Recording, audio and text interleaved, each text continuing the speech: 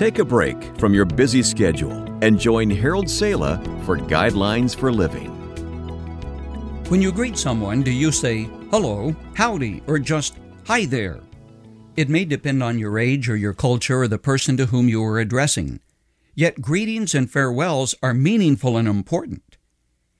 In ancient days, the Greek word for greeting was a salutation that meant joy. Their word for greeting or hello came from the stem of the word joy. So in keeping with their culture and their optimism, they put the accent on pleasure and wished the same to their countrymen. The Romans, on the other hand, used the word for strength when they greeted someone. Their greeting came from a word that meant to be strong.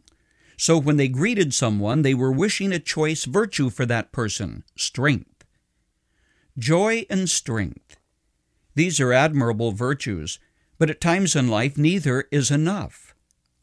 Surely it must have been for that reason that Jesus chose a different term of greeting. His favorite expression was, be of good cheer. What Christ said took joy and strength, combined them, and elevated them to a new level. To the fearful disciples who thought that death was imminent when they saw him walking on the water, he said, be of good cheer. To the man sick of the palsy, he offered the greeting, be of good cheer. When the disciples were worried and fear-struck about the future, Jesus said so calmly, be of good cheer, I have overcome the world. But the question you have to face is this. Is there any reason to be of good cheer today? Is that a message for us? Some say no.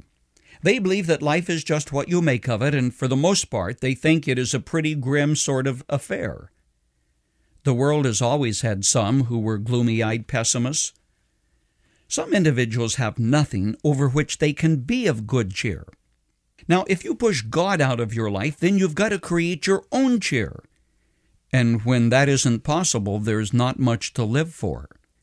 It's no wonder that the philosophers have tried quite unsuccessfully to make rhyme out of reason and life, when the very men who wrote the books eventually gave up on it themselves, Friedrich Nietzsche being foremost among them.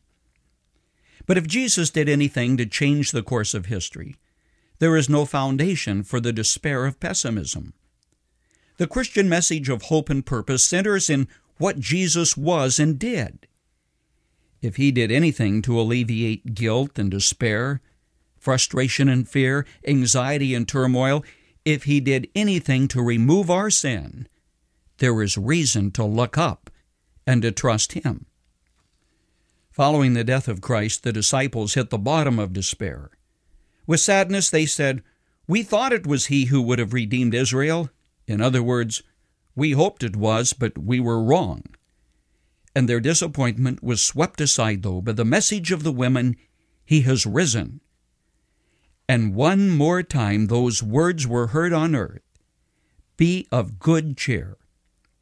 Those words, be of good cheer, he is risen, became the watchword of the first century Christians.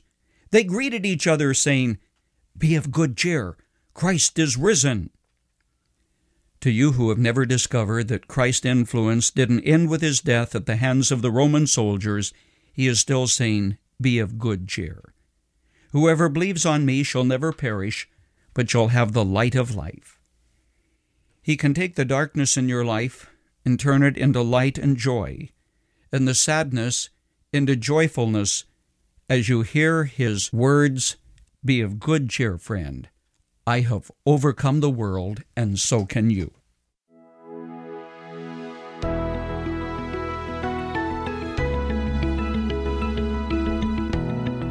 You've just heard Guidelines for Living. For more practical and inspirational messages, visit guidelines.org. If you find our devotionals helpful and would like to share them with others, consider supporting our ministry with a donation.